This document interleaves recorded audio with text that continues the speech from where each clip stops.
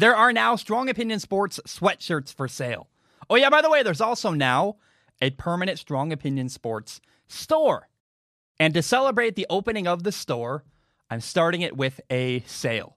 Currently, there are 4 items for sale: a pullover hoodie, a zip-up hoodie, a performance t-shirt, and a premium cotton t-shirt. All 4 are for sale at a reduced price right now. If you order by December 1st, everything is cheaper, and everything is guaranteed to ship to you by Christmas. The pullover hoodie is $35 on sale. At the end of the month, when the sale ends, it will be $40. The zip-up hoodie is $40 now. When the sale ends, it will be $45. The performance style t-shirt, it's $25 now. After December 1st, it will be $30. And the premium cotton blend t-shirt is $20 on sale right now. And after the sale, it will be $25. Again, everything is on sale now until the end of November. And if you order by December 1st, I can guarantee you will get your stuff by Christmas. Follow the link in the description or go to shirtsforyourpeople.com and find the Strong Opinion Sports tab. Oh my goodness. Good morning, good afternoon. Whatever it is for you, I hope you're having a fantastic day. My name is Zach Schomler. This is Strong Opinion Sports, episode 308. It's Wednesday for me. Knowing how long it's going to take to edit and upload, and YouTube's been really, really slow recently. I might get out to podcast platform sooner, but I also don't like having it out earlier on iTunes. It feels weird and wrong. It's probably Thanksgiving for you, so happy Thanksgiving. I appreciate you tuning in. Today we're going to talk about Joe Burrow. We're going to talk about Taysom Hill, PJ Walker, BYU football, Justin Fields. A lot of good stuff. And again, happy Thanksgiving. I hope you're doing very, very well. And I really appreciate you tuning in. I want to just jump in today. Bengals quarterback Joe Burrow got hurt. He tore multiple ligaments in his knee. He's out for the year. Some say it could be actually up to 12 months before he's back playing football. Again, that's a brutally long time. It could be well into next year before Joe Burrow is cleared to play football. And my initial reaction to all that news is just sadness. It's just horrible. It's not good. It's not fun. Joe Burrow is one of my favorite players in the NFL. I mean, I feel like I say that about every quarterback, but I really have a great respect and reverence for Joe Burrow because of who he is. He's a guy who understands I can master every little thing I can control, and if I pay super attention to detail and work my tail off, I can be a great quarterback. He did that at LSU. He's done that at Cincinnati, with the Bengals. I really have a great respect and love for Joe Burrow, and seeing him get hurt and be out for so long, it's miserable. It's sad. I also feel sad for the city of Cincinnati. You know, it's one of my favorite places in America. I love the city. I feel very sad for Bengals fans. In fact, someday, I'm sure they don't want me there because they hate me talking about their football team. But I'd love to live in Cincinnati. I think it's a wonderful, wonderful place. I really, truly, it's one of my favorite places in America. It's a lovely place. Now, also with Joe Burrow hurt, it's worth noting that more than likely, that means that, I mean, Justin Herbert was probably already going to win the Rookie of the Year anyway. He's now all but guaranteed to win the NFL Rookie of the Year because Joe Burrow was kind of the only person really realistically challenging Justin Herbert. Now it's all Justin Herbert's to win unless something crazy happens there. Now, there are 2 kind of bizarre benefits to Joe Burrow getting hurt. I'm trying to look at things from a light perspective before we take a turn and probably go into a dark area that Bengals fans don't really want to talk about. Number 1, though, the Bengals without Joe Burrow have almost no shot to win any more games the rest of the year. And so they're going to have a high draft pick once again, meaning, hey, they get to have, draft somebody who can help Joe Burrow win games in the future. That's great. Okay, so having another high draft pick, the higher the draft pick, the better it is for your franchise. Really, frankly, the better it is for Joe Burrow. Now, also, there's something to be said for watching another person run your offense. So Joe Burrow is sidelined for quite a while. And I think the best way to learn is to be taking reps and to be the starting quarterback and to get playing time. I think that there's nothing quite like doing it and learning that way. But there's a weird thing in football that it helped me in my career. Watching somebody else run your playbook, run your plays, run your system, It does. It's a different perspective, and it can help you. You work as, Joe Burrow's job in the next, I guess, the final 6 weeks of the year, through week 17. He's got to rehab, work on that knee, rest, recover. But he's also going to be working as an analyst, really, to some degree, taking notes, preparing, studying, watching the backup quarterbacks make mistakes and do good stuff and what works and what doesn't. And I don't think it's the end of the world for Joe Burrow to sit and learn and have a different perspective on the game for the final 6 weeks of the year and maybe a little bit of next year and see, hey, I'm watching this guy make this bad mistake and this bad mistake and this bad mistake. I know it's going to eat at Joe Burrow. He's going to want to be like, man, I can do so much better than that guy. Please give me the ball. And I think it's actually going to be good for Joe Burrow to sit and watch.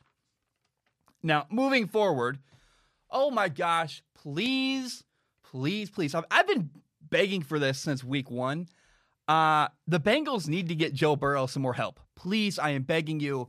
In 2020, he got the tar beat out of him. This year, the Bengals offensive line was awful. He got beat to shreds, running for his life at times. There were times where Joe Burrow would catch the snap and look around, and there's literally no chance he would get sacked so quickly or have pressure so immediately, or it would be such a good blitz, you literally couldn't do anything. So, the Bengals need to spend money to help Joe Burrow win games and build a team around him. Here's the sad reality. I don't think they will. I do not have confidence that the Bengals are going to spend a lot of money to build a Super Bowl team around Joe Burrow. To build a great roster takes money, and you have to spend, and you have to invest in your culture. And the Bengals ownership, if you watch the Bengals ownership over the years, they always spend just enough money for people in Cincinnati to be excited about their team, to make enough money. They really spend enough money to excite fans and to sell tickets, right? People in the Cincinnati area go, ooh, shiny new object, a new quarterback. We have AJ Green.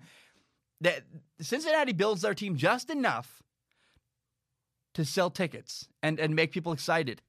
And Bengals fans fall for it over and over and over again. And for whatever reason, Bengals fans don't hold their ownership accountable. They don't say, hey, ownership, you're stringing us along once again. How about you actually go get help? Go sign free agents. Go make bigger moves.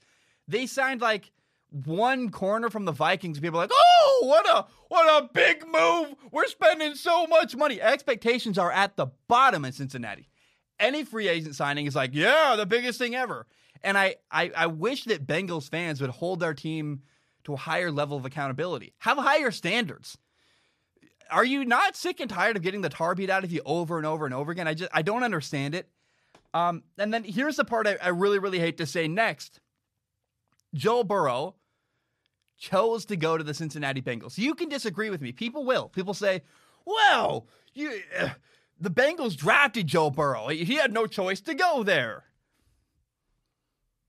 Not really, no. Joe Burrow could have still said no. Eli Manning once said no to the former San Diego Chargers, now the LA Chargers. John Elway was drafted by the Baltimore Colts, and he refused to play for them.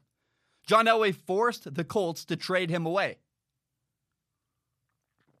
So Joe Burrow had options. I mean, to do what he would have had to do not play in Cincinnati, Cincinnati would have fought him really hard, and Joe Burrow would have had to had some outside-the-box thinking. And also, here's the brutal truth is that Joe Burrow would have had to push back against the area he's from. He's from Athens, Ohio. It's where he grew up. Cincinnati is not really close, but it's in the same state. He would have had to push it back against his home state.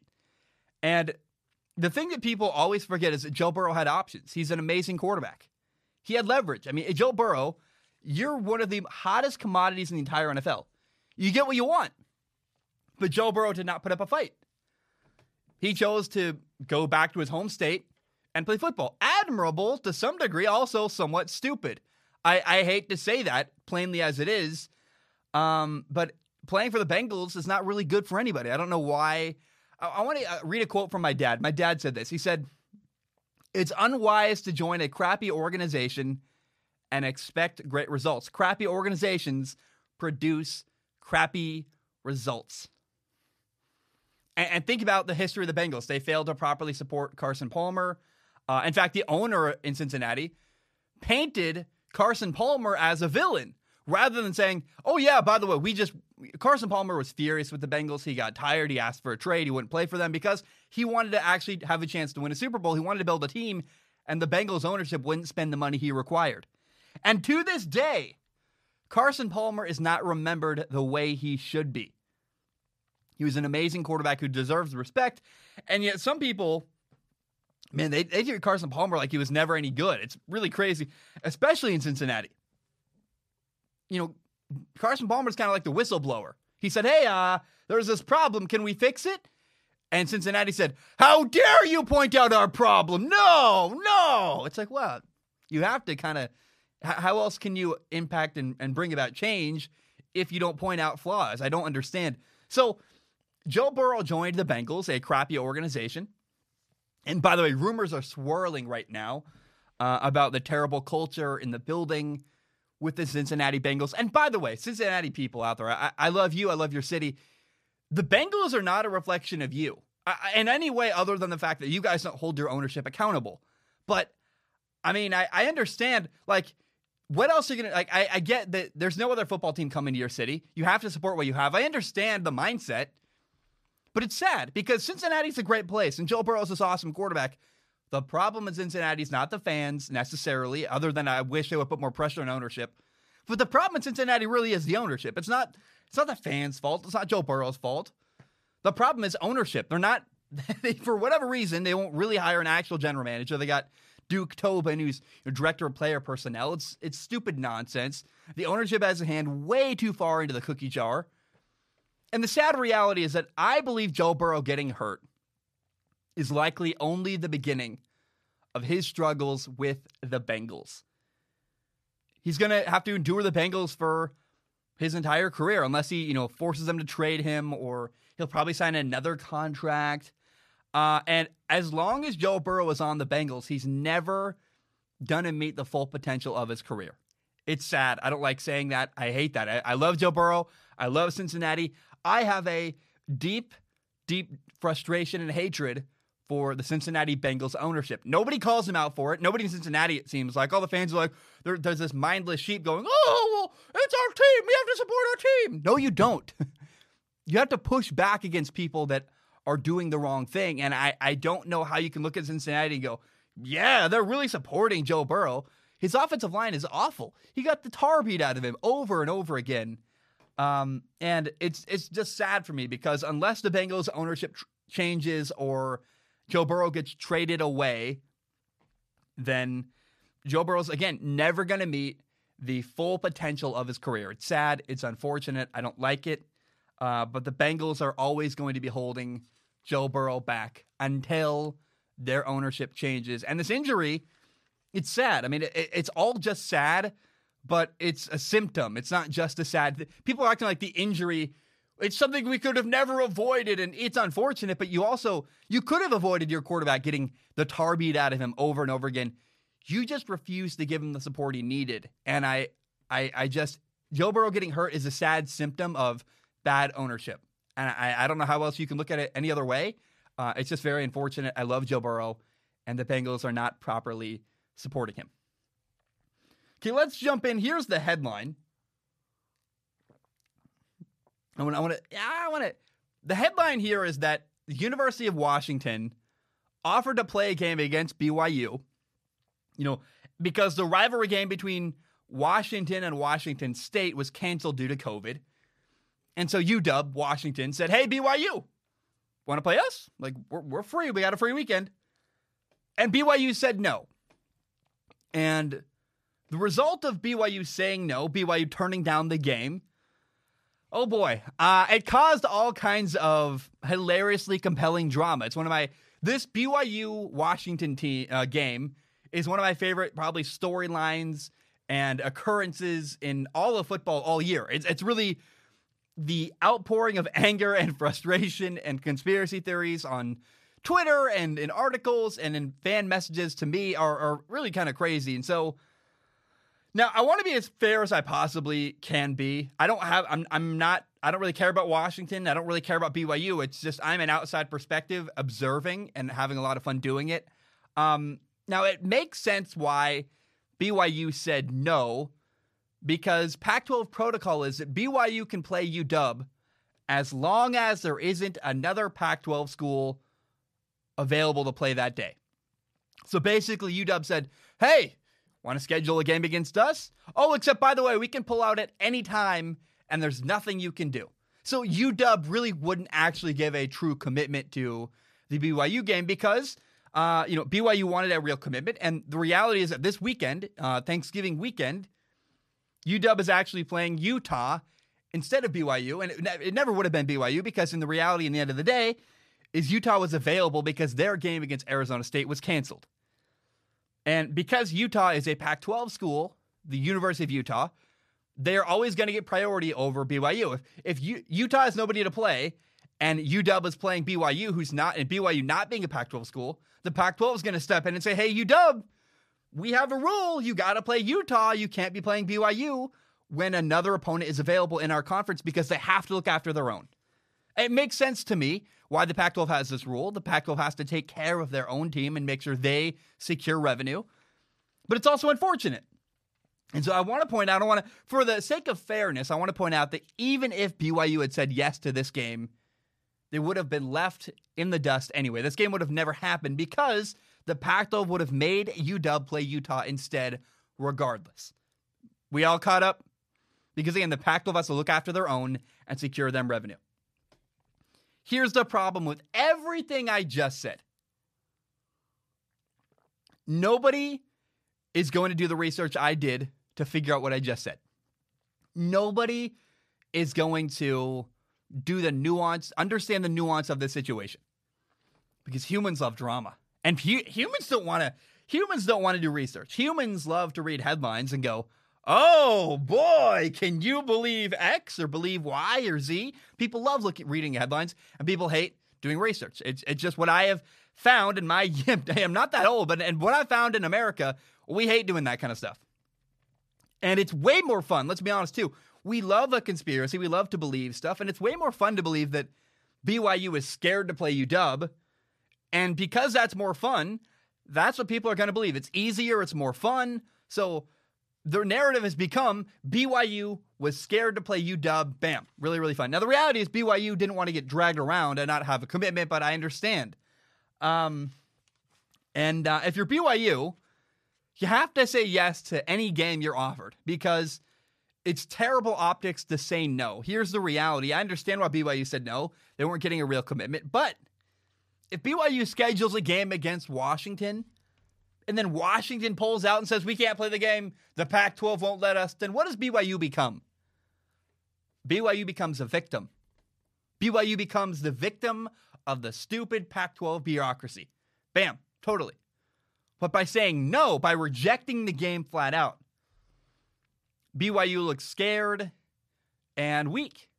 It's delightfully juicy, really. There's a lot of drama here. But again, BYU has to understand, they have this tagline they've said all year. Any team, anytime, any place. BYU's quarterback, Zach Wilson, literally wears it on his headband. The problem with that tagline is that you have to live up to it. You have to, if you're going to say that, you have to actually follow through. If you don't, you're not really living up to your core ethos. Saying you'll play any team, anytime, any place. The problem with that slogan is, again, you have to live up to it. BYU's 9-0, and they're an undefeated team trying to make it into the college football playoff. Whether it's right, wrong, indifferent, doesn't matter. By saying no to a game against Washington, BYU has cost themselves credibility. It's not comfortable, it's just true. So whatever person decided that they were going to say no to the game against Washington, whatever person at BYU, whoever made that decision at BYU, they made a mistake. Because BYU is a non-conference school. They're 9-0, but here's their schedule. They played Troy, Navy, Louisiana Tech, Texas San Antonio, Houston, Texas State, Western Kentucky, Boise State, and Northern Alabama. They're 9-0. They're going to play San Diego State later this year. They're 9-0. They're undefeated. Ooh, but they've played nobody. They haven't played anybody that college football really respects. They haven't played a single. Is there There's not even a single Power 5 school on that list. Boise State's the biggest school they've played this year. Maybe one of the Navy is, question mark, I don't even know. But my point is, there's not a single team on that list I just said that anybody respects in college football from a college football playoff perspective. So the College Football Playoff Selection Committee, they don't respect BYU. They didn't anyway, but by saying no, here's how BYU showed a lack of self-awareness.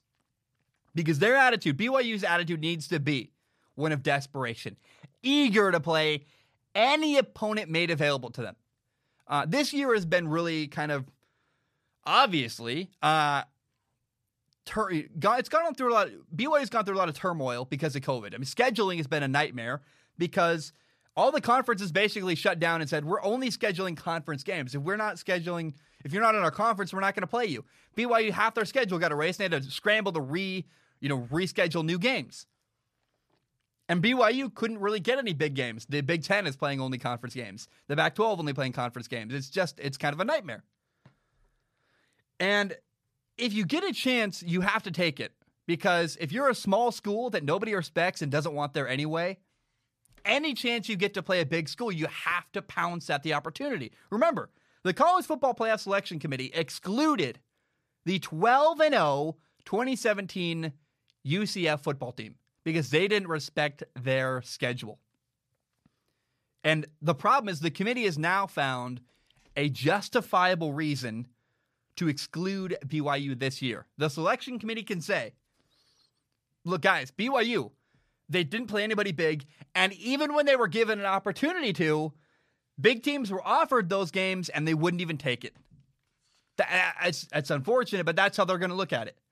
They'll say, BYU wouldn't even play unranked University of Washington. They're 2-0. They've played Oregon State and Arizona. Both teams are 0-2. So University of Washington's not an impressive team. You wouldn't even play them?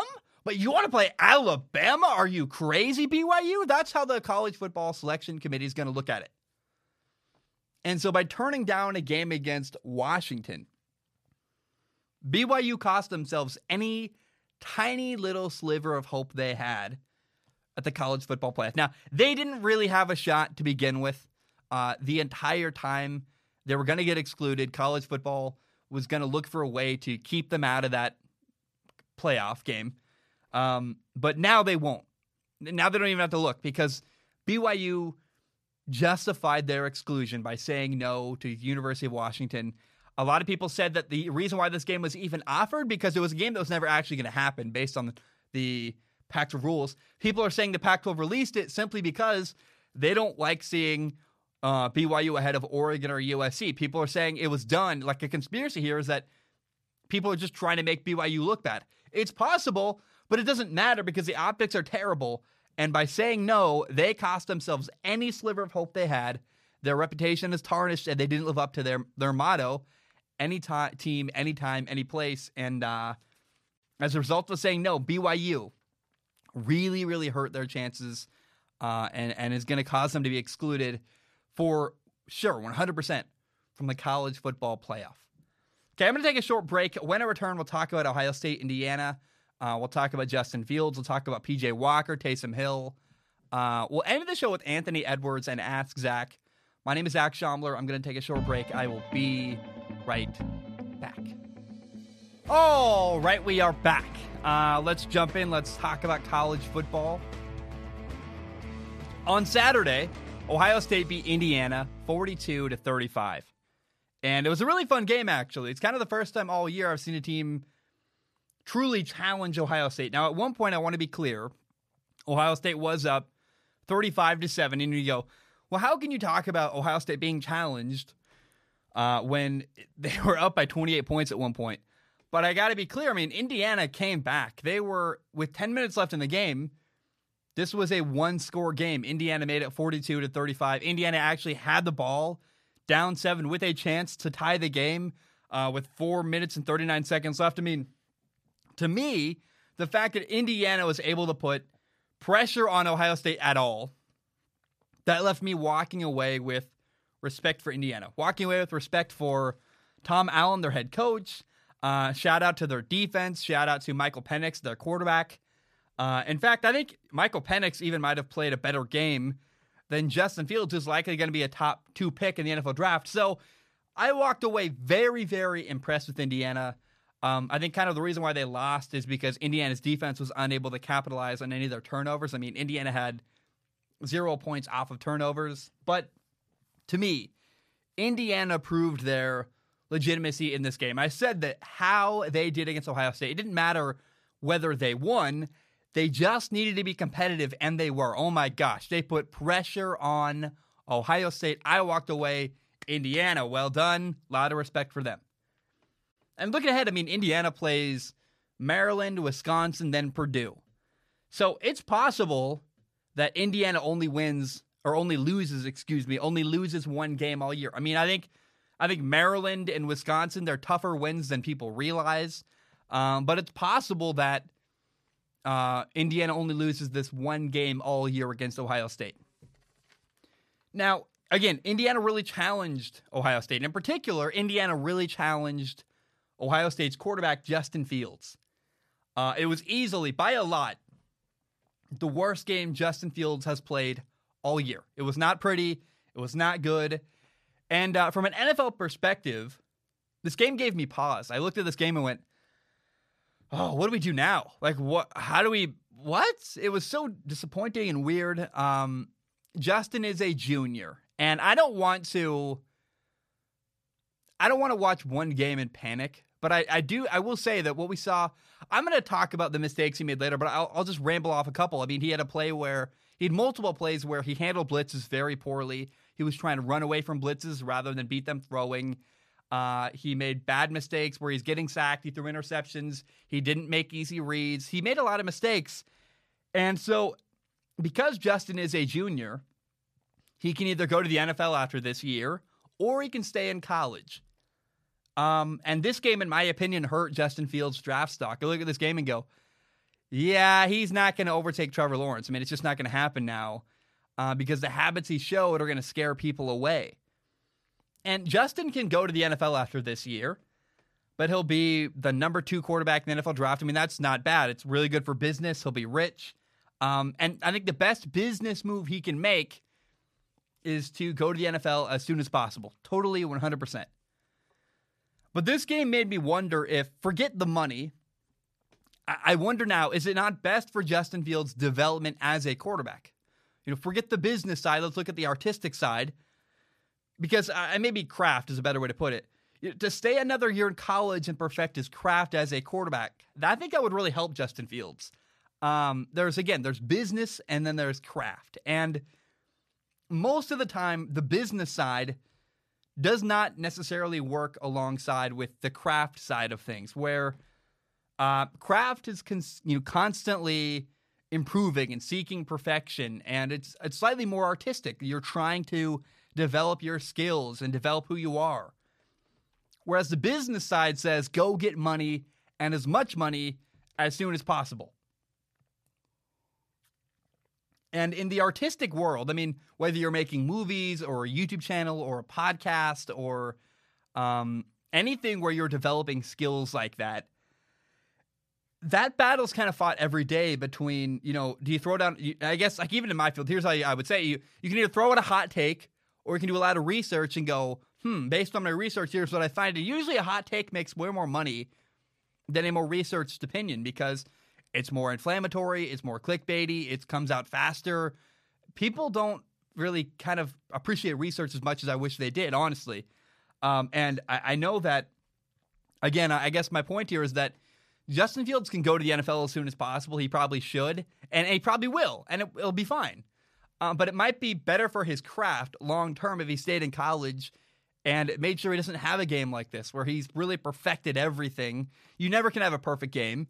And I thought Justin Fields did well, kind of, not really actually. There was never a moment where I'm like, oh yeah, Justin Fields learned from his mistake and bounced back. It was just it was some good, some bad.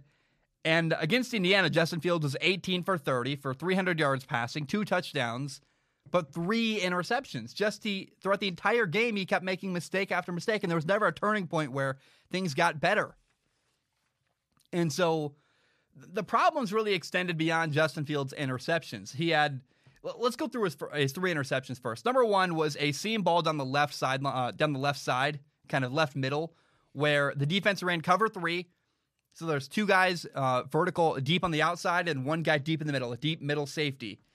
And Justin tried to move that safety to the right and then throw back to the left, but the ball was late. He left it too far inside down the seam, which is like the hash mark basically. And the ball was intercepted. He didn't do the good enough job moving the safety. He was late. The ball was too far inside. Bam, interception. Not a good way to start the game.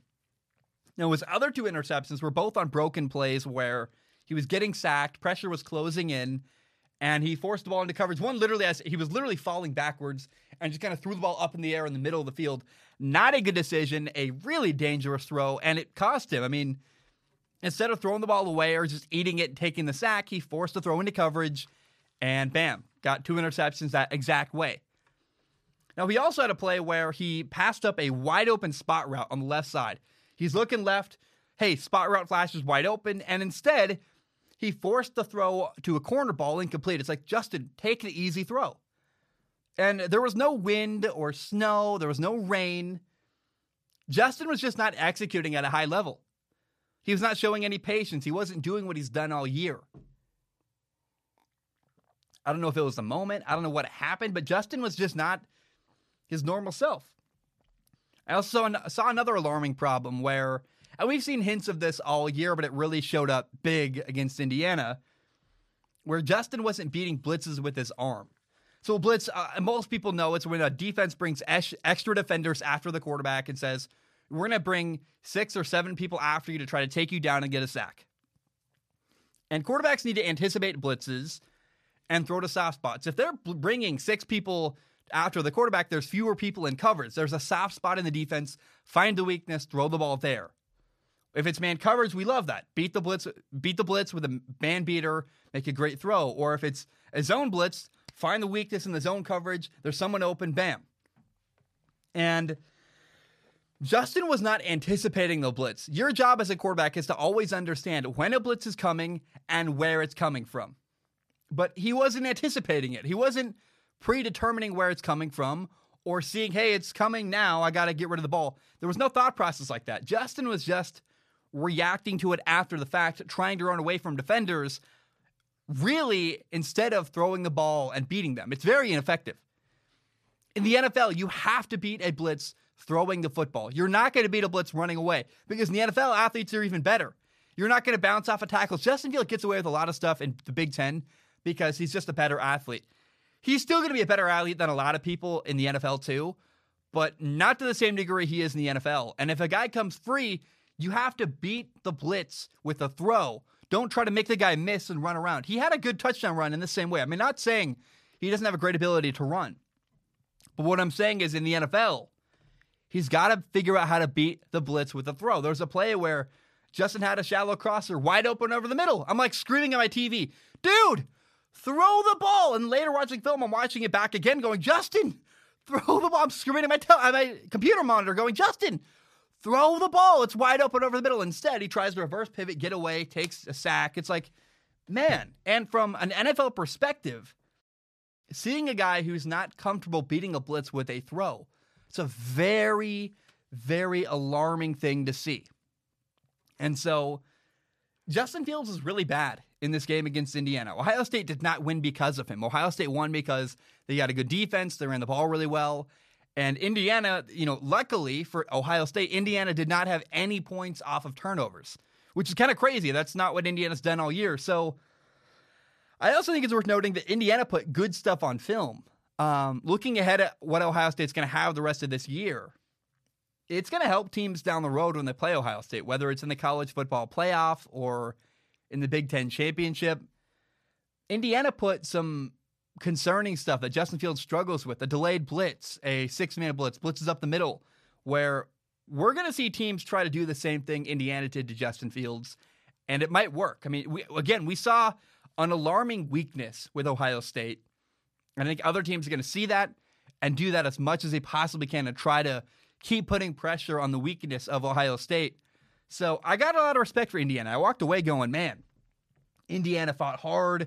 They played well. They made Justin Fields look bad. That's not an easy accomplishment. So shout out to Ohio State, or shout out to Indiana. Ohio State, I'm not trying to, I think I've been too negative on Justin Fields. You guys know, I love Justin Fields. He's phenomenal. But that was not a good performance. I don't know how many people watched the game. If you watched that game, you know there were play after play after play where I'm like, that's bad. I mean, he made more mistakes in one game than he maybe made all year last year. It's like, well, what caused this kid to fall apart in this game? I don't understand. And again, Justin Fields was not the reason why they won. They got lucky to win. They kind of got away with one. And I don't know. I think Justin Fields, he's still probably a number 2 quarterback taken in the NFL draft. He's not going to challenge Trevor Lawrence, in my opinion, because that's just too scary. Like, people are going to go, that's scary. I don't like what I saw. And people think, you can think, well, I can teach him how to do X, Y, Z, but you would think they're having all those conversations at Ohio State too. They're teaching him, hey, beat the blitz with a throw. You got to, throw the ball away. Don't take a sack. Take a sack or throw the ball away. Don't force it into coverage if you're having pressure. They're having these conversations. It's just they're not working for Justin Fields. I don't know.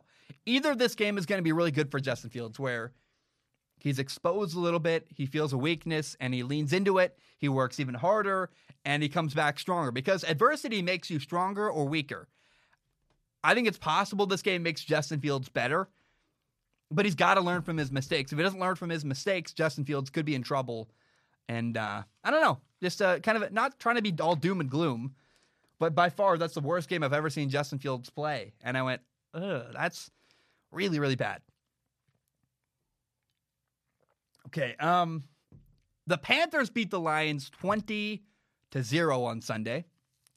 And the story to me was the Panthers quarterback, P.J. Walker. P.J. Walker is a guy I love. He was the star kind of MVP of the short-lived XFL league that I was so in love with. P.J. Walker was the star of that league. He made his first ever NFL start in this game. And going into the game, before watching, I've always kind of felt that it's possible P.J. Walker could be the future of the Carolina Panthers, where he's young enough, he's talented enough. In fact, I would say he's the most talented quarterback in Carolina.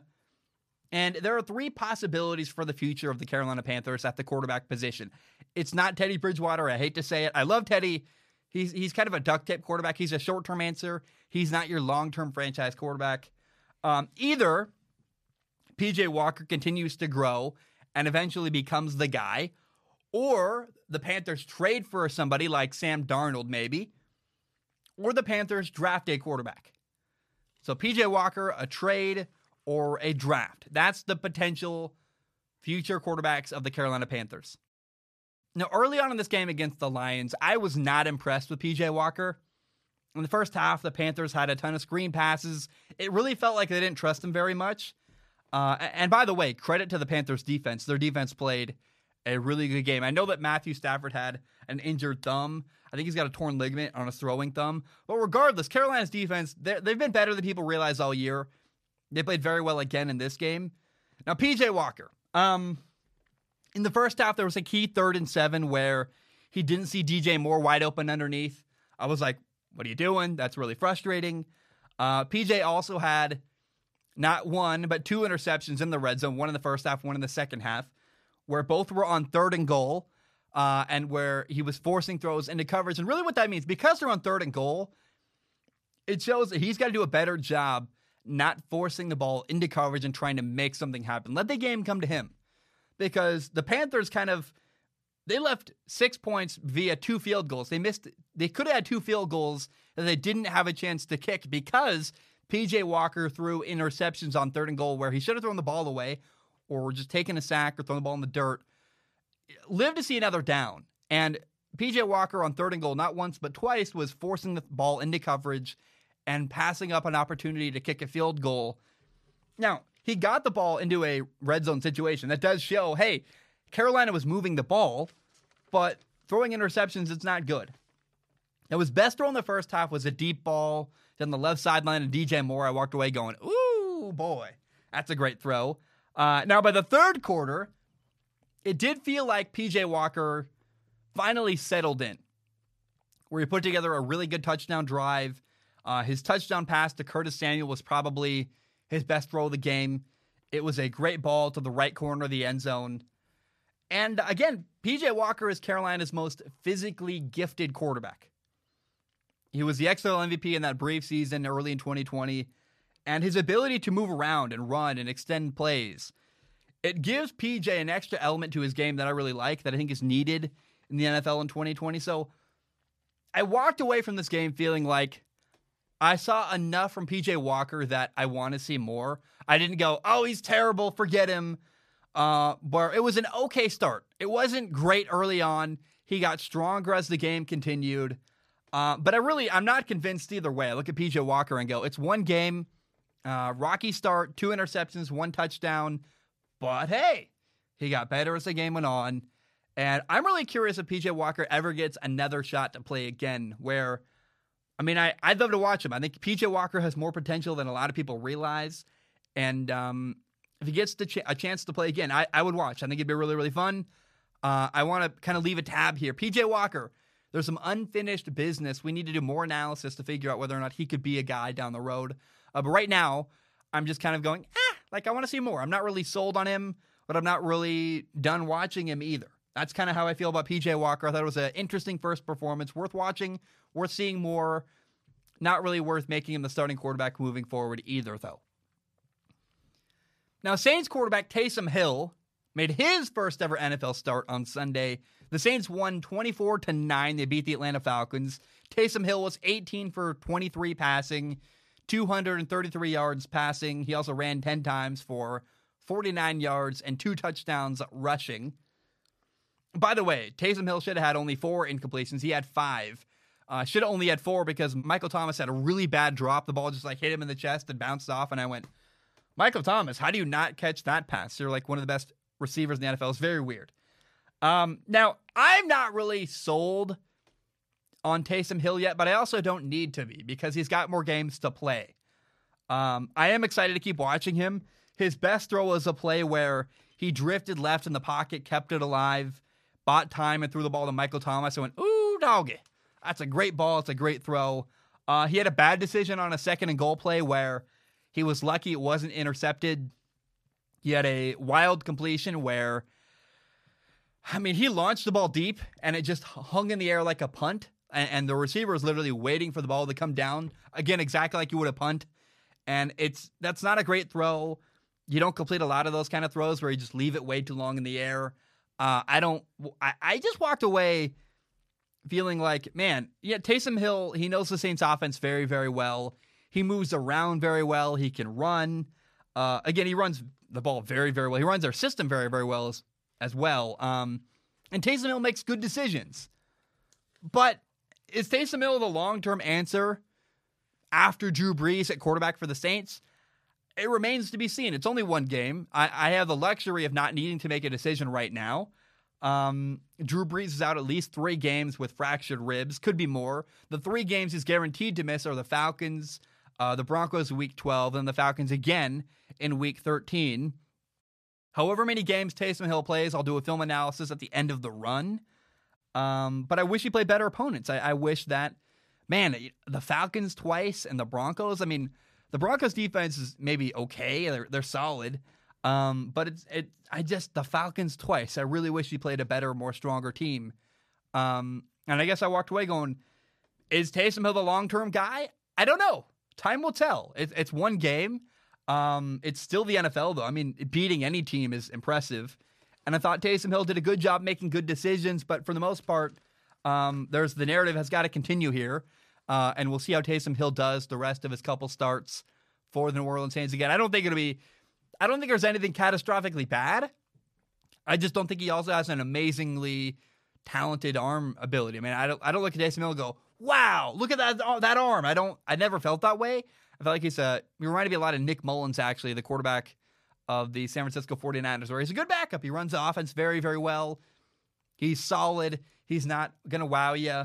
But we'll see if my opinion changes as time goes on in New Orleans. Okay, I'm going to take a short break. When I return, we'll talk about Anthony Edwards, a guy. Does he love basketball? We'll have fun with that. We'll do Ask Zach. My name is Zach Schomler. I'm going to take a short break. I will be right back. All right, we are back. Final segment of the show. I want to start with this. Here's a weird story. Anthony Edwards was drafted with the number 1 overall pick in the NBA draft by the Minnesota Timberwolves. And he gave a quote saying that he's not really that into basketball. And it's been misquoted a lot. I think a lot of people are... I don't really want to dive into the context of the clip and the quote he gave. I don't think it matters too much. I think a lot of people are just very quick to jump on this kid, Anthony Edwards, and say, he's an idiot, he's stupid, he hates basketball, why would he be drafted number 1 overall? And I think he was really trying to talk about how much he loves football and kind of, I think, outsmarting. He was kind of overthinking things and trying to be too cute and clever. And he's also been saying he's not huge into watching the NBA. I don't know. A lot of people have come down with the hammer really hard on this guy, Anthony Edwards. And I just want to put it out there that it is a weird thing to say. I don't really know what he meant. The top pick in the NBA draft, you really probably shouldn't say you're not that into basketball. A lot of people are answering and kind of questioning their answer. They're questioning whether he loves basketball, and then they're not really asking him or don't really care what he has to say or what he's done with his body of work. They're just kind of assuming for themselves he doesn't love basketball based on that quote. It's a stupid quote to give. I agree. He never should have said it. There's no reason to cast doubt on yourself like he did. And I will say that saying out loud that he's not that into basketball, that means something. Either it's something he's been thinking about for a while, or it doesn't make any sense to say that. So I think, again, the quote was dumb. Never say that. Never admit that. But I don't want to come down with the hammer as hard as some people have. I want to give Anthony Edwards a chance. Does he love basketball? How can I know? I mean, I look, maybe I think a lot of people that know the NBA very, very deeply might know that better than I do, because I've never watched Anthony Edwards play basketball. I don't know. But for me, my kind of clock starts now, and I'm going to give Anthony Edwards a chance and see what happens. I'm curious how his career goes. I don't know. How telling was that quote? Does he actually hate basketball? Does he love basketball? Does he really? Does he want to do the work and grind hard to win, or is he just going to be happy making a lot of money? I think a lot of people in the NBA, they're happy getting a nice paycheck. They don't want to grind. They're not Jimmy Butler. Jimmy Butler, there's a reason why I love him in the NBA, is that he's not just there for a paycheck. Jimmy Butler will work his tail off trying to win. And time will tell. I'm very interested. I don't know. And I guess the question is, does Anthony Edwards really love basketball? I don't know. And in about 4 years, we'll know.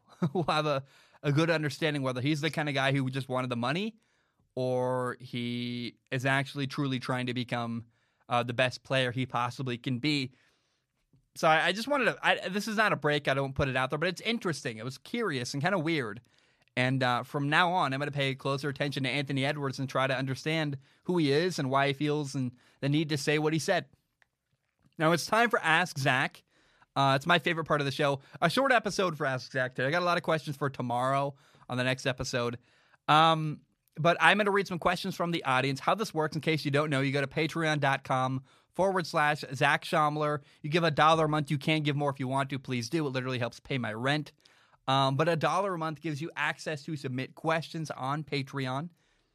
And if you submit a question, I do not guarantee to answer on the show. My only guarantee is I look at every single question with my eyeballs, and I pick the top couple to read on the show.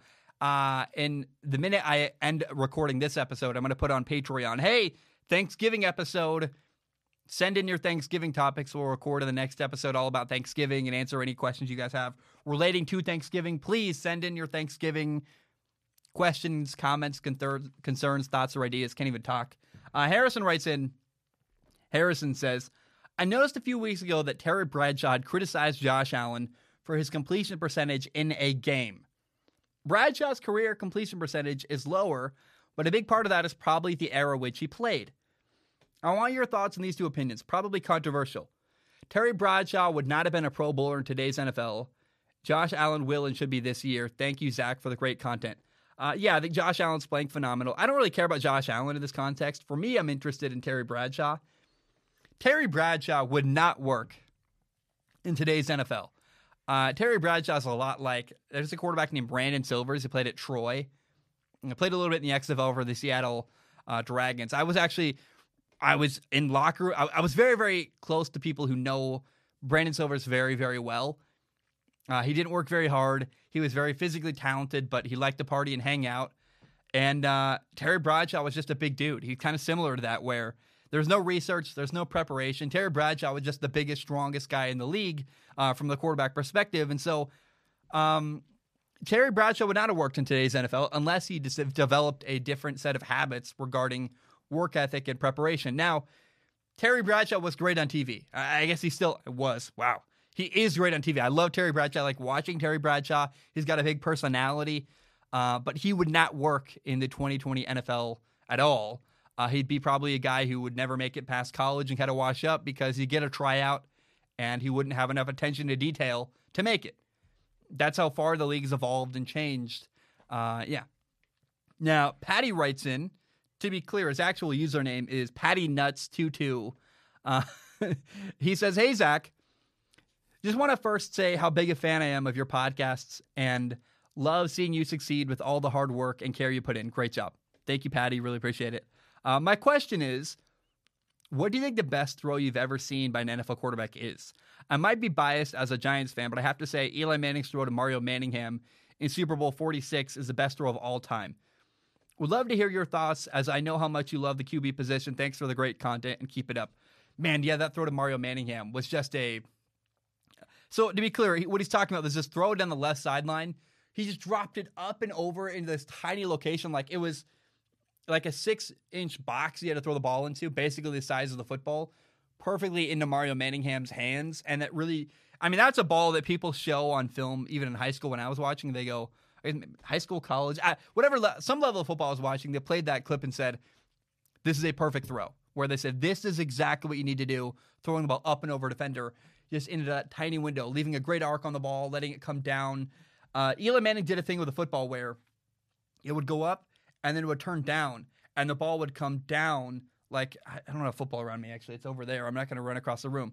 But the nose of the ball would come up and down, and Eli Manning had a great deep ball.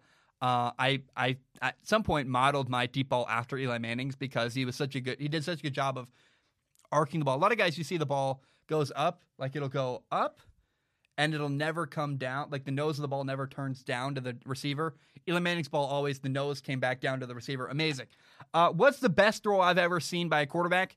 To me, it's another Super Bowl throw. Maybe it's funny. Like I wonder if I think of the Super Bowl when I think of great throws, and I don't know if that's because I'm skewed or because it's just this, that maybe the moment means more.